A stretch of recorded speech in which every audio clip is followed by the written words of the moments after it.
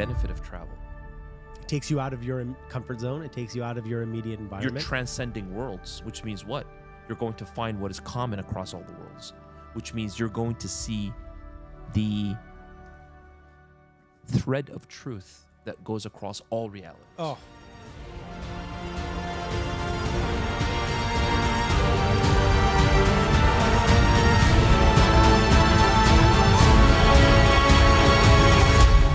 Welcome to the QR Lab. My name's Kuldeep Tagore, and I'm here with my main man, Amr Zeki, how you doing, my friend? the Q R. Lab. We're here to question reality. Why? Why do we do that? Like, is your reality so irritating that you must question it? It's partly an illusion. Agitated by your reality? Wow. I must question this. It's partly illusory and partly real. It's a mixed bag. Got to take a look. Got to investigate. That's right. So today we're kind of taking a look at the concept of travel and what that does to people. A detour to the bush. A detour to the You went to Africa. Tell us about it. Yes. I was in the bush. I was, it was crazy. It was great, actually. I have to admit. It's one of these things that travel is a very interesting thing. When people travel, they want to know where you went, what you saw. It's engaging, right? Because we all live in our own little communities and enclaves or what have you. And then as soon as you go somewhere else, you're experiencing new food, new culture, new language. Everything feels It's an different. education, right? It's It exciting. feels different. Just you think about your reality here, like what we're looking at, just even in your own house, like the reality of your house, your shower, your water, all of these things. And as soon as you travel, it's all different. Everything is different. Everything. And it's a little bit, some people like that because it kind of takes them out of their comfort and they're experiencing something new, and you get to see amazing things like, gorillas and Tell us about this. I mean, you went to lions. Rwanda, right? That's right. So this was part of a, I don't want to say it's a medical mission, but there is an organization called GI Rising that has brought endoscopy to the country of Rwanda. Wow. And That's cool. it was done in sort of endogenously. There is a doctor there named Vincent Dusanjambo who engaged with one of the GI doctors in Dartmouth. His name is Steve Benson. And the two of them basically founded a society called the Rwanda Endoscopy Society and created something called the Rwanda Endoscopy Week. And Wow. essentially So gather physicians to go there and set up shop. And a lot of this was borrowed, right? I mean, the country is a developing nation, so resources and funds. Endoscopy is expensive. I mean, one Right. of these scopes costs $100,000. Wow. So bringing this sort of, and we could go into more about Rwanda. I mean, most people are familiar with Rwanda only from Hotel Rwanda. great film. And that might be a lot of people's entry into, even knowing this country, which is actually a very small country. It's about the size of Maryland, I think. Oh, really? And it's just right in the heart of the continent, like right in the heart of the continent, right in Beautiful. the middle. It borders the Congo to the west. Basically to the northeast is like Uganda, and then you have Burundi. So that's kind of and it's, for example, the Hotel Rwanda is actually called the Hotel des Mille Collines, which in French means Thousand Hills, because it's a very hilly, beautiful country. Yeah, I was gonna say, tell me about the geography and the landscape. It's got to be gorgeous. Getting back to our point about travel, like, see, the minute you travel, so like if you went to the moon, I would be knocking at your door to find out what was your experience, right? So again, this idea of travel it's so fascinating. So yes, it's a beautiful landscape. It's green, it's lush, it's fertile. Wow. They have farms as you're traveling across the country. You'll see it's so fascinating to see people walking to the market carrying these large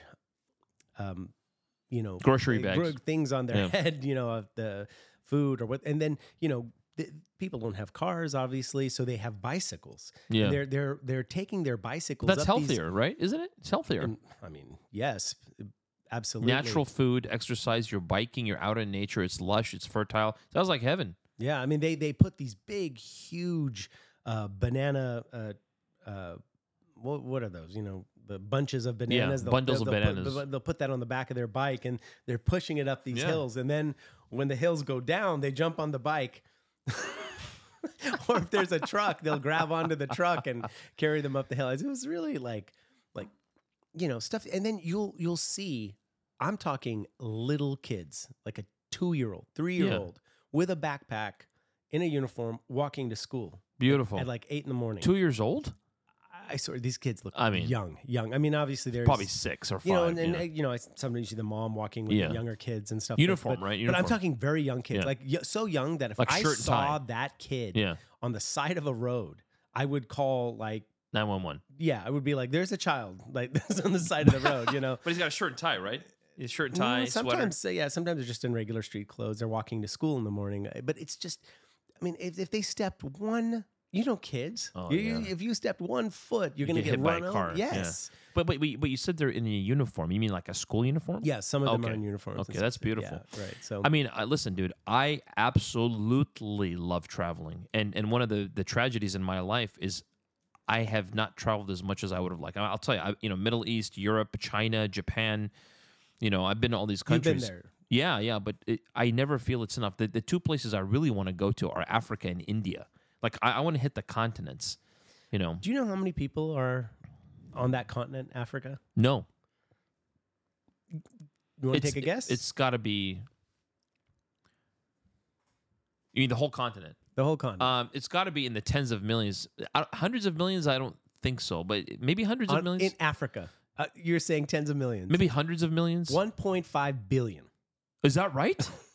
I didn't know that. I knew you were going to be surprised. I was surprised by it. I Hold on a sec. Hold on. I'm actually shocked by this. You're saying Africa has 1.5 billion people? 1.5 billion. So Rwanda is a relatively small country. It's quite well known. Allow me to recover from that number.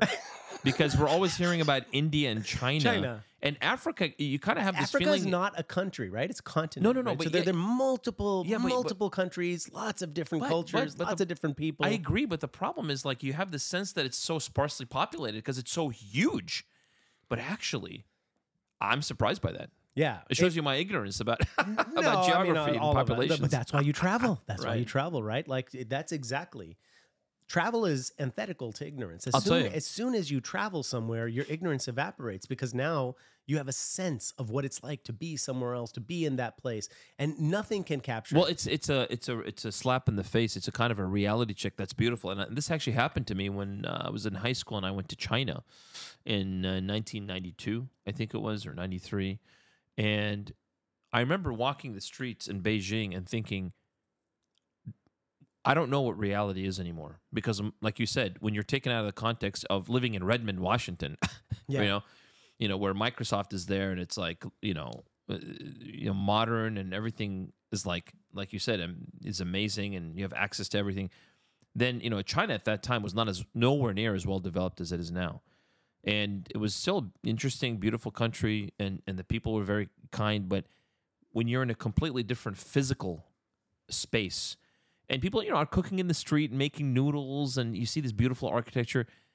I had this sense that I was walking around. I took a lot of photos. I still have them. I climbed the Great Wall too. I mean, it was amazing. But you have the sense like, where I live is not the world. The world is completely different in different places. It's like multiple worlds in one world. And when I had that realization, I thought, what an education! What a wonderful education this is. That's actually quite... I think that's why we're doing this podcast in a way. We're talking about this because otherwise I would have just told you about my experiences and we would have been done. But I think what you just illuminated here is so vital, right? Worlds within worlds. That's right. We're talking about, I want to travel. We should go to Mars. We should go to the moon. Yeah. What about just traveling? I know. Here. I mean, even in America, like most Americans have not even been outside their region. It's their state even. Well, that's why they're so ignorant. America's the most, I mean... With all due respect to our peers who are listening, on average, compared to people in Europe and certainly people in Middle East and Asia, Americans are the least informed about global affairs, about how other people live, and it's a real travesty when your political class and your leaders are basically conducting all kinds of operations and war, and they have 800 bases around the world, and you are supposed to be responsible adults who, in a democratic system or a seemingly democratic system, have to vote people in and out of office. Well, you have to be the most informed people in the world and the most active people in the world and holding your government truly responsible. The government works for us, not the other way around. You know, it's really funny. Okay, so actually, The Independent in 2016 published an article about the world's most ignorant countries, and you can look it up. It's online. The Guardian, here. you said? They actually created an index of ignorance. The Guardian. The Independent. Oh, The Independent, okay. Yeah. And would you like to hear the Yes, most please. from the most to the least ignorant? Please. Number one, according to this article, not me. Okay, India. Ignorant? Yeah, About we're what? Just ignorant. I guess again, right? Like I think are people in India relatively also a developing nation, relatively poor in their own villages and localities. They're not going to travel ever in their life. Yeah, right? but listen- and there's 1.3 billion of them. Okay, hold on. How do they define ignorant? Yeah, so we can definitely go through this, but I will say that India, China, Taiwan, South Africa, the most ignorant. Number 5 was USA. Okay, that's pretty high. Well, I Yeah. mean, considering like, did we even name one first world country there? It was so in terms of first world nations. So my impression is correct, correct. basically. Yeah, I mean, I think absolutely. I don't see Britain on here. I don't see. No, Europe is not on there because I don't see Europeans. any. I don't see any European nations on this list. How about Middle East? I don't see anybody. Exactly. There's Because the Middle East getting hammered all the time. Not on the Middle East does get hammered, mostly by the United States bombing it. But sorry, that was. But I don't really. United Kingdom is probably the least of the ignorant. The Netherlands. Let me ask you a question. When you there's actually an index of ignorance. I wonder if send me that article, but let me ask you this: when you were there dealing with the Rwandan people, what was the sense about their awareness about the world and events? Did they seem ignorant to you? Or did they seem to be more informed? It's a really great question compared to Americans. We actually occasionally dropped some commentary about political events that are going on in our country, and they're very informed actually. They know our leaders. They know our vice presidents. Right. They know the running mates. Right. They know who we're running against, Democrat, Republican. They know all that. Right. And yes, I was speaking with relatively educated people. These were other physicians in Rwanda. But yeah, they were completely in Let me line. ask you this. But I didn't even know who the leader of Rwanda was till I got Right. there. It's Paul Kagame. Like I didn't know that until I right. got there. They know but. What was the most surprising thing to you? And I mean across all categories. Yeah, this might be a little bit surprising, but what I think that there is a perception of third world country or Africa, that we see it, but it is much more enchanting in real life. Like when I went there, I was really enchanted by it. There's a certain and beauty. specifically the fact that Rwanda actually, and I apologize for my ignorance again, but when I went there, it was very clean. And that may not be the case in all African countries. It may not be the case in every state in the United States. You sent me beautiful photos of you driving down the street. Clean. It looks like any other. It is clean. Okay. And so I asked people, modern I said, country. why is this, and you will see people like, and they don't look like government workers, but and I said, why? Like, it's very clean here. There's no trash on the streets. I mean, in the capital, Kigali, like if we go to the capital, okay, if we go to New York, I mean, you've seen New York. Yeah, I mean, trash. It's but they actually have programs. Government requires you to come out on certain days and clean the streets. Beautiful. Sort of like required. Beautiful. I heard that there is a day where they will say all pregnant women have to walk. Oh, this is wonderful. There are these kind of It's like we have days like that here, right? Like, Yeah. Veterans Day or, Teachers Day or whatever. But there definitely is a political structure and leader that is keeping the country in line with it continuing to have development. He's not, as far as I know, I can't speak negatively or positively about him. Just what I heard from people there that were very positive about. Now, they might be positive because in a way he is sort of a benevolent dictator in terms of my understanding of Kagame is he doesn't have a successor, and I'm not really sure about their election process, so I'm not going to speak to it. But they were very positive about the reforms and the changes and what's happened. But keep this in mind, okay? So when we talk about the Rwandan experience, and the reason why we're even familiar with it is because of this event in 1993. 2 or 3, yeah. I want to say because it was when Clinton was president. Because I remember Clinton ignored. I think maybe even 90. No, it was before then. Well, Clinton was president. Maybe look it up. It was 91. It's a good question. Yeah, It's look it up. actually 94. Okay. July of 94.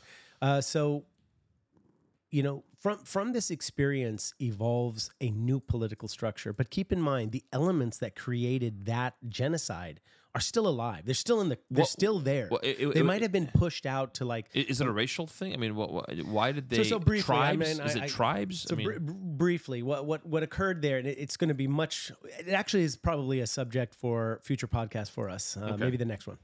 But essentially, what happened? There were two, you could say, tribes: the Hutus and the Tutsis. Yeah. Correct. And the genocide occurred because the Hutus were murdering off the Tutsis, and there's a whole reason for this and why it happened, and etc., which we can skip for another podcast.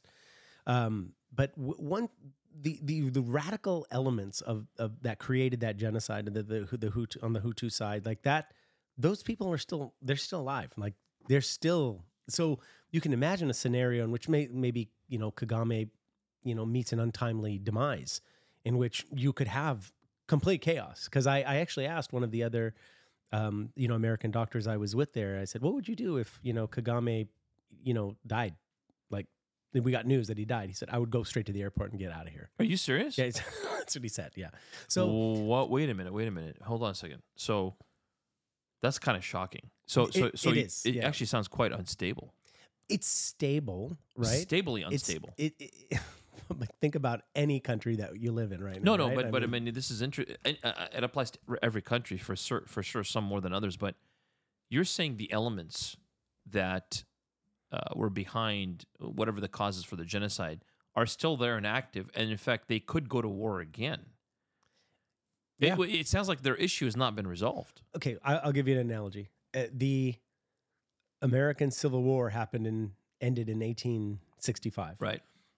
But there are some elements. I mean, you see people still with the Confederate flag, and there are some elements. Maybe it's not a legitimate thing, but you could see a version of America where if it were a unilateral power structure, like dominated by a dictator, if that dictator were to fall, you could see the rise of various radical elements, right? So this is a really important thing, that these radical elements are minorities, but they tend to really create the tide for the general public. I mean, keep in mind, like when the Rwandan genocide happened, Hutus were married to Tutsis. I mean, there wasn't integrated. It's an integrated amongst general. I mean, even the character of Hotel Rwanda, Don Cheadle played, and I will butcher his name. I know his first name is Paul, but he was married to a Tutsi. So it wasn't like I remember scenes from the movie where they were coming in this neighborhood, and he thought his family was going to get macheted. Yeah. And it's a pretty amazing film because you felt the horror. But let me ask you a question. Generally speaking, I mean, Rwanda sounds like a great experience you had, and I'm sure you can talk about this for hours. I would say, we're not going to, but I would say that if you're going to go visit Africa, you should go there. Okay. You know what I mean? You can go to lots of different places. Well, next time you go, I'll go with you. It felt safe, right? But I'll tell you, like when we went to see the gorillas, I mean... tell me about that. I want to hear about this. The gorilla experience is really controlled by the government. So they do charge you for going there. It's like $1,500 per person just to get the license to even go. And it's obviously a money-making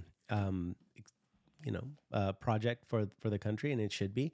But they've created safe habitats. $1,500 per person. That's just the license. Yeah. That's to see them? At least. Wait a minute. So you paid that much just to go see the monkeys? I mean, see the gorillas. Well, I paid a little more because it's just that much just to even go, get the license per person. So it's not like going to the zoo. I mean, this is a safari that's like... This is legitimately... This is something that has been created.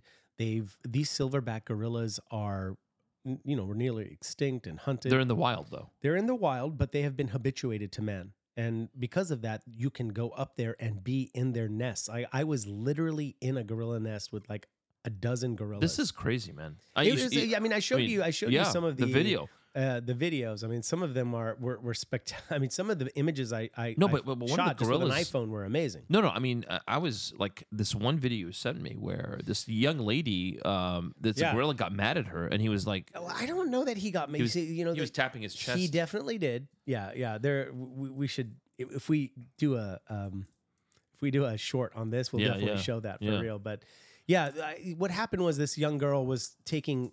She had a big camera, not little iPhones. She had like a really proper size camera, and was aiming the camera right at a mother and the baby. Threat. Right. So I think Threat. that Thought it was a gun. Yeah, he felt it was. He's learned. So he, he pounded his chest and just like that, dude. Except their sounds are louder and punchier. One of the most amazing things when you're there is you feel almost their family. They're playing. Yeah. They're with each other. Yeah. You'll see them, They're society. doing things to each other's backs, and they're rolling around. And I was like, and it was amazing because it was really gorillas in the mist. I mean, it was a misty day. Yeah. It was magical. It was like really a great experience. I haven't even talked about the medical part of what we were doing, which was also quite. So before you do that, can I ask you a question? Yeah. I don't want to derail, but do you think, generally speaking, especially for Americans, that traveling should be a requirement that you're prescribed by some institution or the government that you must travel at least 10 times to a completely different place in your lifetime? I think that, and if you don't do it, you'll go to jail. I think that how can Americans be informed when their leaders are conducting wars all over the world and they have never been to those countries? Okay, why don't you go to Iraq before you start saying that we should go there and kill 1 million people? Or, okay, so I'm living in an ideal world where I think that could happen. But obviously, that's never going to happen. But let's be realistic. Let's be realistic. Yeah, be realistic. Could it be that your requirement to enter college requires that you've traveled to at least one foreign country, not Canada, not Mexico? Should that be a requirement? Or maybe at the end of college, you have to do another one, or they won't give you a degree. Who's going to fund it? The government will pay for it?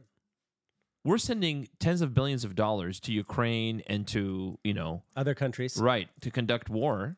And we can't even fix a homeless problem. But of course, when Xi Jinping comes in, they clean up San Francisco in 2 hours, no homeless, because, they want to show a good face. Yeah, that's right. So let's end the hypocrisy and let's end the disgusting, vile behaviors of our foreign policy. Yeah, this is the video. I know we'll get this shown for real, but you see... Yeah, he pounds his chest and then he comes over and it was just a push. Yeah. And he's not, I love the guy too. Like, they've seen this happen before. They even told us that. This is so amazing. It is amazing. It's to be that close. It's no actually, cages. It's but the I want to call it the privilege. I mean, I know I paid for it, but I mean, like the privilege of getting to do that is also. I mean, it's worth the price, if you ask me. I mean, you go out to dinner a couple of times a month, you're already at $1,000. Yeah, absolutely. I mean, yeah, and here you get to see something that in a way, I believe that you'll never have this experience ever again. I mean, and unless you go do it. Go do it again. I mean, you have to do that. It's but really, even next time, it may not be like this. It may be something I've seen other people's photos, and it wasn't like this. So let me ask you this: if you're, they're different families. Can I tell you about Please, yeah. So this gorilla family that we got to experience is called the Agasha family, and it was the guide. I don't know if they tell this to everybody, and people say, oh, they tell that to everybody, but he said it's a special family because the male silverback who took over that family, there's a collision right between these.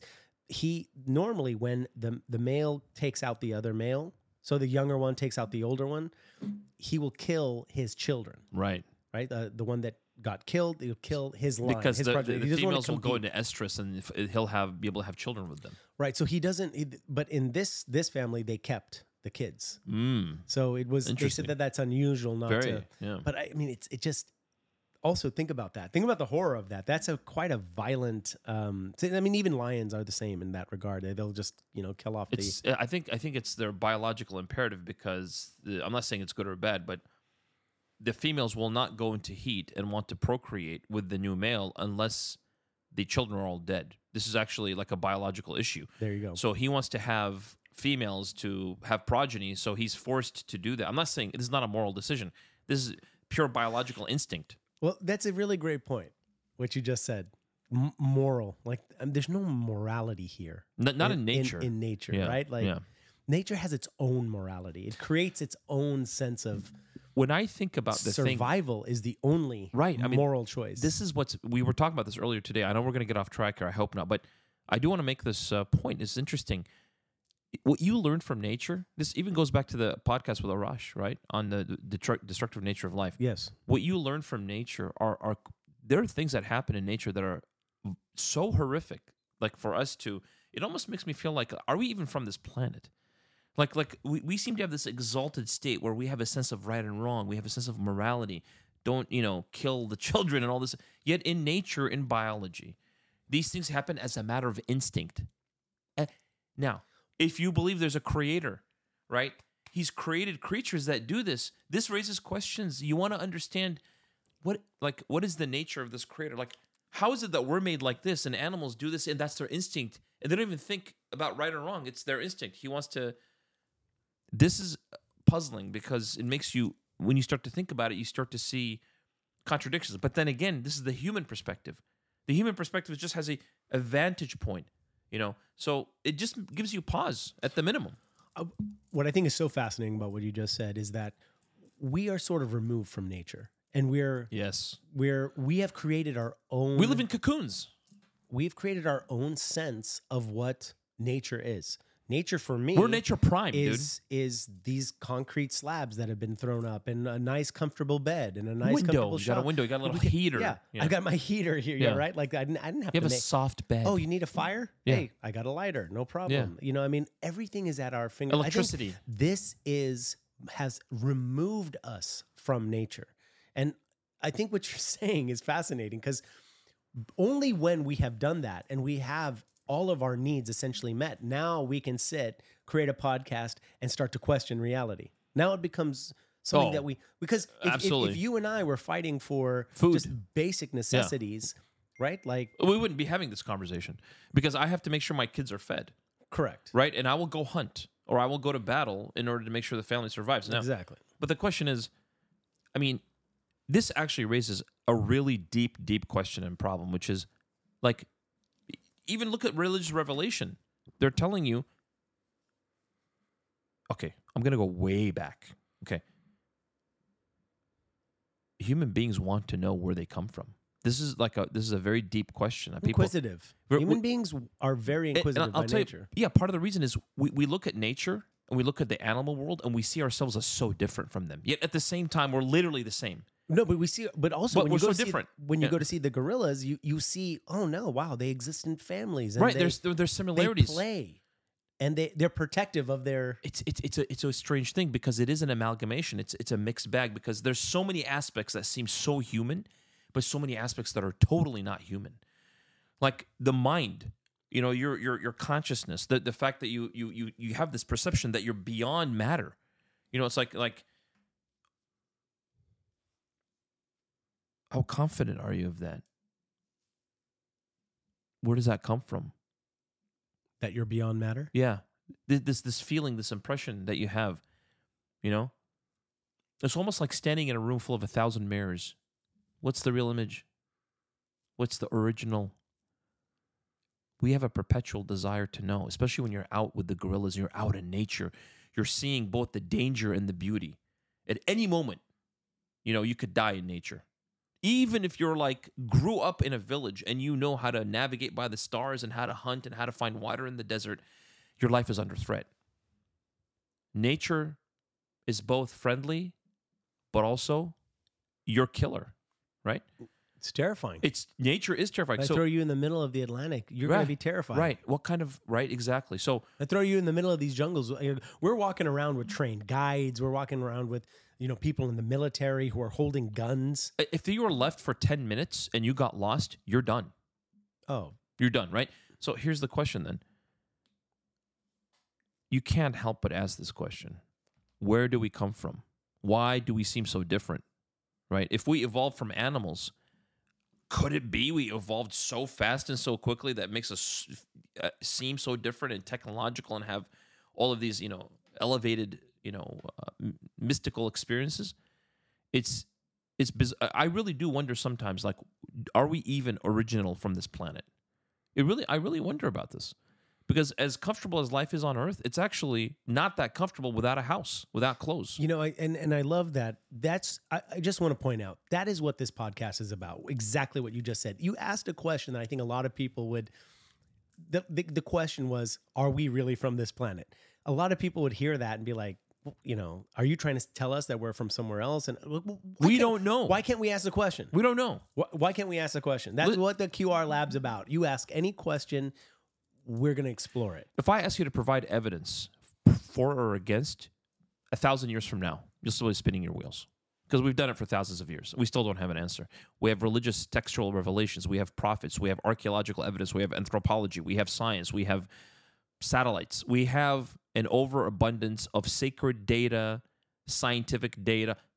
We're not any closer at the end of the day. to really... When you're out in the jungle and you're sitting in the lap of gorillas, the mystical, enchanted experience that you have, that natural experience, makes you question everything. I would agree. So what does this mean? It means that your understanding about any given question about the nature of reality is contextual to your comforts, is contextual to whatever your little world within a world is. To your environment. Exactly. To your immediate environment. Exactly. So the benefit of travel. It takes you out of your comfort zone. It takes you out of your immediate environment. You're transcending worlds, which means what? You're going to find what is common across all the worlds, which means you're going to see the thread of truth that goes across all realities. Oh. And therein lies the benefit of travel. I can't believe I found that button. That was the right button. Just random ones. You just... No, I wanted that one. I actually got it right. No, but you see what I'm saying? Yeah. So the insight that you get is you might learn more about human nature by travel than getting 5 PhDs. You have to go and do things. You have to leave your comfort zone, go and experience all these different things. It's kind of like swimming. I say, do you know swimming? I can read 8 books about it, but I won't know how to swim. Right, but throw you in the water. Boom. You don't know how to swim until You're in the water. Bada bing. And I mean, even the Bible, they talk about knowing, right? Like knowing somebody, that in the Bible, it means that you've actually had intercourse with them, that I know this person. It's interesting to really know something. So you know Rwanda because you literally intercoursed with Rwanda. You were physically inside of that nation. Right. No, that's the intellectual equivalent, right? So to all of our friends and colleagues who are listening, the audience members, if you have not left this country or wherever country you're in, you must find a way to travel if you can afford it. If you can afford it, because the money spent on travel versus on all the other things in life is eminently worth the insights, the humanity, the connections you're going to make and the things you're going to learn that will be indelible and forever memorable, and will impact the way you live your life and the decisions you're going to make, which can impact political activities in your society. So we'll make it a requirement in our country. Honestly, since I was a kid, I've thought traveling should be a requirement, especially since I traveled to other countries and I saw what was happening. When did you travel to China? It was Japan and China were roughly within 1 year apart, 92, 93. Yeah, okay, so you were very young. I mean, you were I was 18. 15, 16, 17. Yeah. What? Yeah. In 92? Well, I was in my last year of high school, so I must have been 17 probably. 17. Yeah. So and I love what you said about you need to do this when you're young. When you're young. Because I think by the time you get too old, you're not gonna. It's not gonna have the impression. There's so many obstacles. Because when you get older, you get responsible. Excuses begin to pop up. Oh, I got to take care of my family. I got to go, see, my mom who's sick. I got kids. They have activities. I got to save for college. Okay. So there's some kids who say, I'm going to go backpacking through Europe. I mean, that's actually it's great. A good thing to do. But backpack through the Sahara Desert too. I mean, go to other places. Don't just go to Europe. Europe is very close to America. In terms of it is dangerous. Can we say that? Of course, it's dangerous. It's dangerous. You know, I because almost you're getting in a metal, a tube that's flying you across. It was one of the most spectacular things I saw was actually on the plane. I opened up the window and we were flying full heat, like Sahara Desert. Oh, And did you see it? I opened the window and I looked, and I don't know why it felt actually kind of terrifying. It's a sea of sand, and you're out in the middle of It nowhere. was endless, and you just think like, man, if I if I fell in the middle of that. Well, did you fly Rwanda Air? Is that what you Rwandan Air? No, it was just Delta KLM okay. kind of thing through Got it. Amsterdam. Yeah. So it was a long flight too. I mean, this is the other thing about flying. Travel now, right? I mean, in the past, to travel somewhere would take months Years. and months, and it would be very uncomfortable, right? Yeah. I mean, travel now. I mean, think about how. This is another Spoiled. thing I really wanted to bring up. Is now. just how spoiled we are. I mean, we talk about our comforts, and you got to get out of your comfort zone. And a lot of times, I was a little bit, unnerved by not having. You can't just drink the water there, right? Like you have to use bottled water. If you don't have bottled water, you can't brush your teeth. I mean, you can, but you're risking getting a gastrointestinal infection. I mean, even their plant, like the water plants they have there, are not properly filtered. I mean, you can take a risk if you want. I mean, So that is a lot of the doctors the American doctors I was with there, were like, don't even eat salad. Don't eat anything that is actually not cooked. This happened to me in China. I'll tell you a story. We decided enough with the 5-star restaurants, because I went on a youth ambassadorship. Yeah. We went like balls to the walls, out in the middle of nowhere, in the city, in the alleyways. We chose the poorest places to visit and eat at. And one of the restaurants we went to literally was an eighth of this, smaller than like 1/8 of this room. Uh-huh. It was literally enough for 3 people to sit in a round table. That's it, tiny. So the guy brings out noodle soup and little salad and all that stuff, and we're just like eating. And as I'm eating it, I realize there's dirt in the soup and in my vegetables, actual physical dirt. And I'm like, hey guys, there's dirt on this. And they're like, oh yeah. So I call the guy over, and my buddy, who's actually Chinese, original, he speaks, I don't know if it was Mandarin or, anyway, he spoke the language. Probably Mandarin. Yeah. And the guy, he came back and he said, oh, and they had a little exchange. He said eating the dirt is safer than the water, than washing it with the water. So he said, just eat it as is. And we did. We just ate it. And I next day we had an 18-hour flight. I said, get me some Imodium, because if I'm on that flight, did you nothing happened. Wow, Nothing happened. So we interesting. ate. I just wiped the dirt off, and I ate the soup. And the guy told us, don't worry, it's better than if I wash it. He said you're more likely to get sick. So we ate. Literally, we ate. I mean, it was crazy, right? I would say half the population there has entamoeba in their stool. I would say 90% How of do you know them that? probably have H. pylori gastritis. How do you know that? Because of like how many tests when I was there, I saw at least 120 patients. Are you serious? Yes. For over a week? No, in 4 days. You got to be kidding me. No. You mean like for endoscopy? No, I'm in clinic. No, sorry, excuse me, 140, and we did procedures on about 70. You saying like And keep in mind, okay, this is like just 20 a day. I mean, so we were quote unquote. It felt like a military operation. It was really cool, very well run in a way. We were sort of deployed across the country, right? So there's about 40 of us. There were biomedical technicians, there are nurses, there are physicians. We had fellows in gastroenterology that were participating. UC Davis and University of Maryland, Dartmouth, Thomas Jefferson. Those are the main 4 institutions. There was actually some people from Mayo Clinic as well, and some other private doctors as well that are familiar with this project, and so they were there helping out. So you get put into teams and you get deployed. I was in a group of 4, so very small. Some people were in groups of like 10, 15 people. So we went out to a very remote area called Kizaguru. And in that, they have district hospitals. There's no running water in this area. I mean, yes, in the actual physical plan of the hospital, which I would love to show you just kind of what their hospital wards look like. Yeah. So you should do a PowerPoint talk on this, and we should or make a video of it and put it on YouTube or something. I'm definitely going to do that. And actually for the university, for Grand Yeah. Rounds. Anyway, so I got to see that. You got to tell me when it is. Yeah, I will definitely. So when we're there, you're trying in real time to figure out how are you going to do this. I mean, We don't have all of the comforts, like a stand for your monitor, electrical strips, water, basins to clean the scopes. I mean, all of that had to be just kind of created on the spot. On site. Now, luckily, they've done this already. This was the sixth incarnation of this. There was a break, I think, during the pandemic, but this is the sixth time they've done this. It was a real eye opener to see this because it's outside of my comfort zone of how can you imagine, right? Like, you don't have all of the things that you would normally have. And you're doing it. There's a part of me that just because I've never practiced anywhere except in the United States. And, and we just in environments that are so controlled and regulated, and, we have JACO and Joint Commissions, which oversees the hospitals, safety practices, OSHA, right? Right. Compliance. You have all of these occupational safety. Yeah.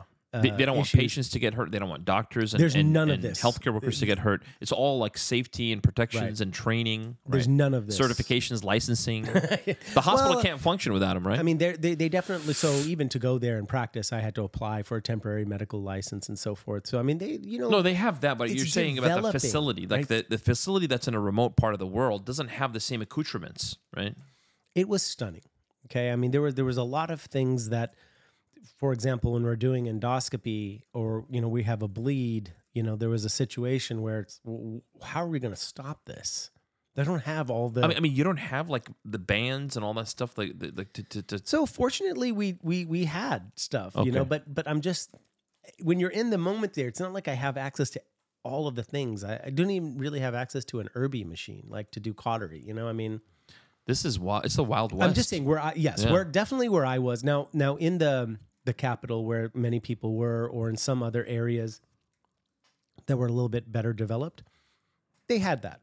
But where I was, it felt very remote. And I'm actually very grateful. At the time I felt a little disappointed that I had to go out somewhere so remote because I wanted to be in the main area, but I'm glad I got this experience. I feel like I got the real experience. The real experience of just having to go out and... Now, what did you do on your time where you were not working, where that you had time off to relax? Well, when we're working, it's so busy. I mean, we're there from... I mean, look, 40, 50 patients show up a day. That's... Right? Like I told you, like in 4 days, I saw 170 people, right? I saw all of... So we switched off a little bit because I was telling I was there with my... one of the fellows from UC Davis. I told him, I said, look, I can't just be in clinic the whole time. I'm not going to make it. I have to be doing some scopes too. Yeah. And so he said, yeah, let's switch back so he could be in clinic and I could be doing some scopes. That's good. That's good. So in the morning till the evening, we're exhausted. They spoke English, the patients? No, Translator? No. We had physicians with us. Translating. That were translating. Okay. But... that's another really interesting thing. We don't speak the language. We don't know the culture. We don't understand. But we're trying to, and we want to provide help, but we're not there to just, I think, there was a really great article in American College of Physicians that discussed these medical missions and what we're doing. Like, if we go there and we provide services and we feel so great about ourselves that we went and, provided. So, but really, what did you do for those people? I mean, I was giving a talk on H. pylori. Okay. Oh, there. Yeah. Well, to the medical students and the residents, I was giving this lecture, and I began to realize that I was giving this lecture. I'm like, this is not an appropriate lecture for it. It's not relevant, maybe. No, because look, in the United States, or at least the general practice here is there are a lot of antibiotic resistance. Well, they don't have the same resistance patterns there. So I'm talking to them and giving them these. It's out of context. I sort of had to realize that, a lot of times I was asked, well, should we just treat H. pylori empirically? And I was thinking, I think I answered the question like, no, you need to test and then you need to retest to make sure, like, because you'll be creating resistance if you don't know for sure that this patient has H. pylori. At the same time, they had like 90% prevalence. Now for the audience, let me just take a pause. H. pylori is a bacterial infection in the stomach that actually causes ulcers. So for those who don't know that, and you have to treat it. So thank you. Yeah, just rambling on here, but it was interesting to have to take a step back and realize they're teaching me. I'm learning about I'm learning about how this, And I'm also learning about how medicine can and could be practiced in other places. Well, it's context dependent. Now, getting back to an earlier question, which because I'm trying to get a flavor for all the things. I mean, this could go on for days. I mean, you could say so much about all this, but I'm curious to know because you're out remotely and you're working with different people. When you had time off, like in the evenings, or I don't know if there was weekends that you didn't work, what did you do to relax? No. Or, Yeah. you know? So to your point, like we went to some restaurants. You can go see, various sites in Kigali. Went and did the gorilla trek. We did the safari. Went to Akagera's national Restaurants park. are okay to eat at and drink. Yeah, for the most part, you don't basically bottled water. You don't Okay. really. Alcohol is great. I mean, you can drink beer. That's not going to poison you. So, right. But I never had any issues with. I had a little bit of. I came back having a little bit of issues, but nothing like Travel's diarrhea or anything. I didn't have any of that's that. Good. No, that's good. But certainly, I'm sure my microbiome was affected, and it's different. Yeah. The diet there is completely different. It's a very heavily starch based diet. Yeah. They have much less meat in there, which is probably a good thing, but a lot of starch, and so I think. But they're not obese because they probably have No. good starches, and they're more active. And they're very active. Yeah. Yeah. Wow. Now, are you considering either going back there or going on other missions because of your experience? No, absolutely. I want to go back. I think that it would behoove me to go back, and I think that is something that some people might go and feel like they got it all. I feel like I would like to try again and see if I can do it better, and also see if I can be more of a, like, I felt very much like I was learning. I'd like to contribute more. I think this is one of these things about being a doctor is we do want to contribute. We do want to help. Like when we do that and we see it and it feels good. I think that's why many of us are in medicine, is because, like the cliche thing, we want to help people. Well, there's a lot of ways you can help people. But that one-on-one, that, you can help somebody by creating a policy that affects millions of people, right? Yeah. Or you can help somebody just, It's a personal thing. Yeah. right. So what's is one better than the other? I mean, the person who sits behind a desk and signs a law into legislation that benefits. You need both. I think you obviously need both. But for individually you decide. For me, that one-on-one contact, that bringing something to somebody that they don't have there, like that was meaningful to me, and I hope it would be meaningful to them. But I think the issue about these medical missions is that you can't just show up, drop some things, and then leave. There needs to engage, be a follow-up. There needs to be a program, and that's what I really appreciated about this experience. So. Well, I'd love to do something like that too. I mean, for many reasons, but so I think to go ahead. Yeah. Wrap it up. Let's wrap it up. Yeah, go because ahead. I mean, you're right. We could talk for hours, But yeah, you should. I would say that your experience, clearly from talking to you, you have a lot more to say about this. And I think we could sit and chat about it for a long. But I think the basic idea behind today was to discuss the importance of travel. Yeah, like how magnificent it is to get out and question your reality. Well, back to the relevance of this podcast. Well, right? Go and travel if you really want to do this work.